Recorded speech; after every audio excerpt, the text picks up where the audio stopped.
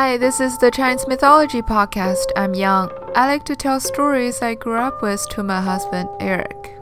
I'm Eric. I like listening to stories, especially from Yang. Today, we'll talk about a story of how a family's fortune is from. One family? Yes. This story is from the book 雪涛小说 from the Ming Dynasty around the 16th century. In the book, it says, a tradesman was so poor that he barely scraped a living. One day, he picked up an egg on the street and excitedly told his wife, "Here is the family's fortune." "Where?" asked the wife. "Right here," said the man. He's gonna start a chicken farm. That makes sense. You're right, about half of it. Eggs are magical. They can make more eggs by making chickens. Yes, he said, "It will be 10 years before we become rich. I'll take this egg and have the neighbors setting hen hatch it. Out of that brood, I will bring a female chick home to lay eggs.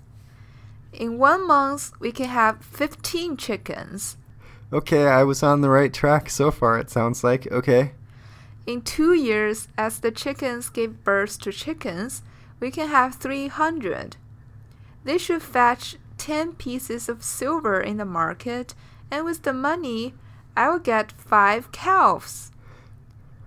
In 3 years, when the cows produced, I'll have 25. When the calves' offspring give birth in another 3 years, I'll have 150. This should bring in 300 pieces of silver. If I use the money to make loans, in 3 years more, I'll have 500 pieces of silver." Life really is magical. I read a book where it said, imagine somebody trying to make a potato from scratch. They don't have any potatoes to start with. They just have to build a potato out of dirt and chemicals. Potatoes can just do it by themselves forever. Yeah.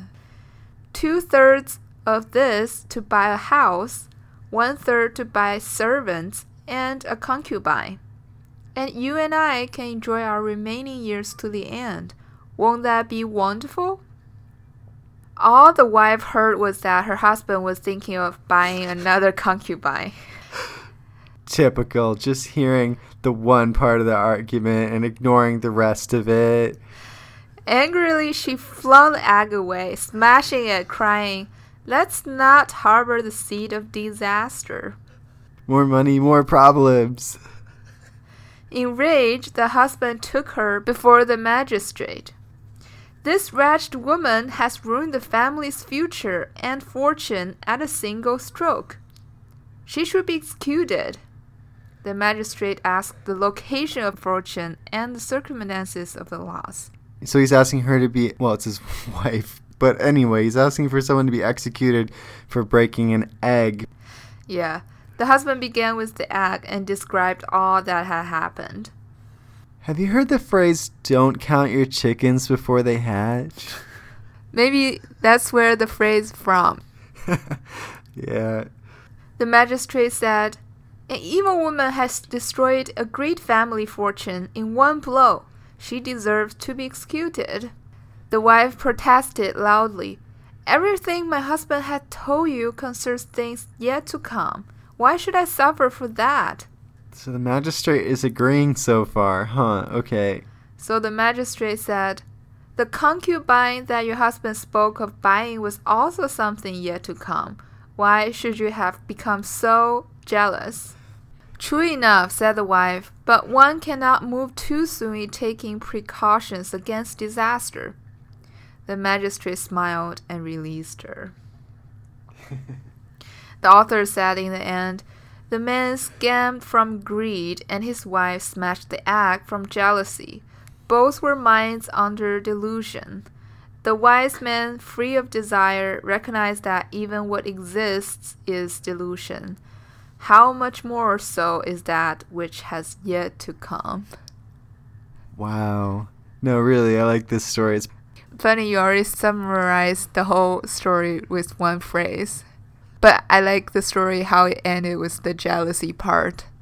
Yeah, I just like how it's all encapsulated in one little egg. Humans' tendency to blow it up all the way into the future and fight over things that are nowhere near even happening yet. And also beside greed, we worry about things that yet to come all the time.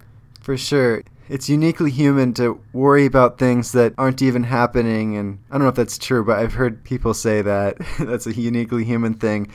I think it's probably from our genes, because in the ancient time, we probably need to think ahead, otherwise we'll die of hunger or extreme climate.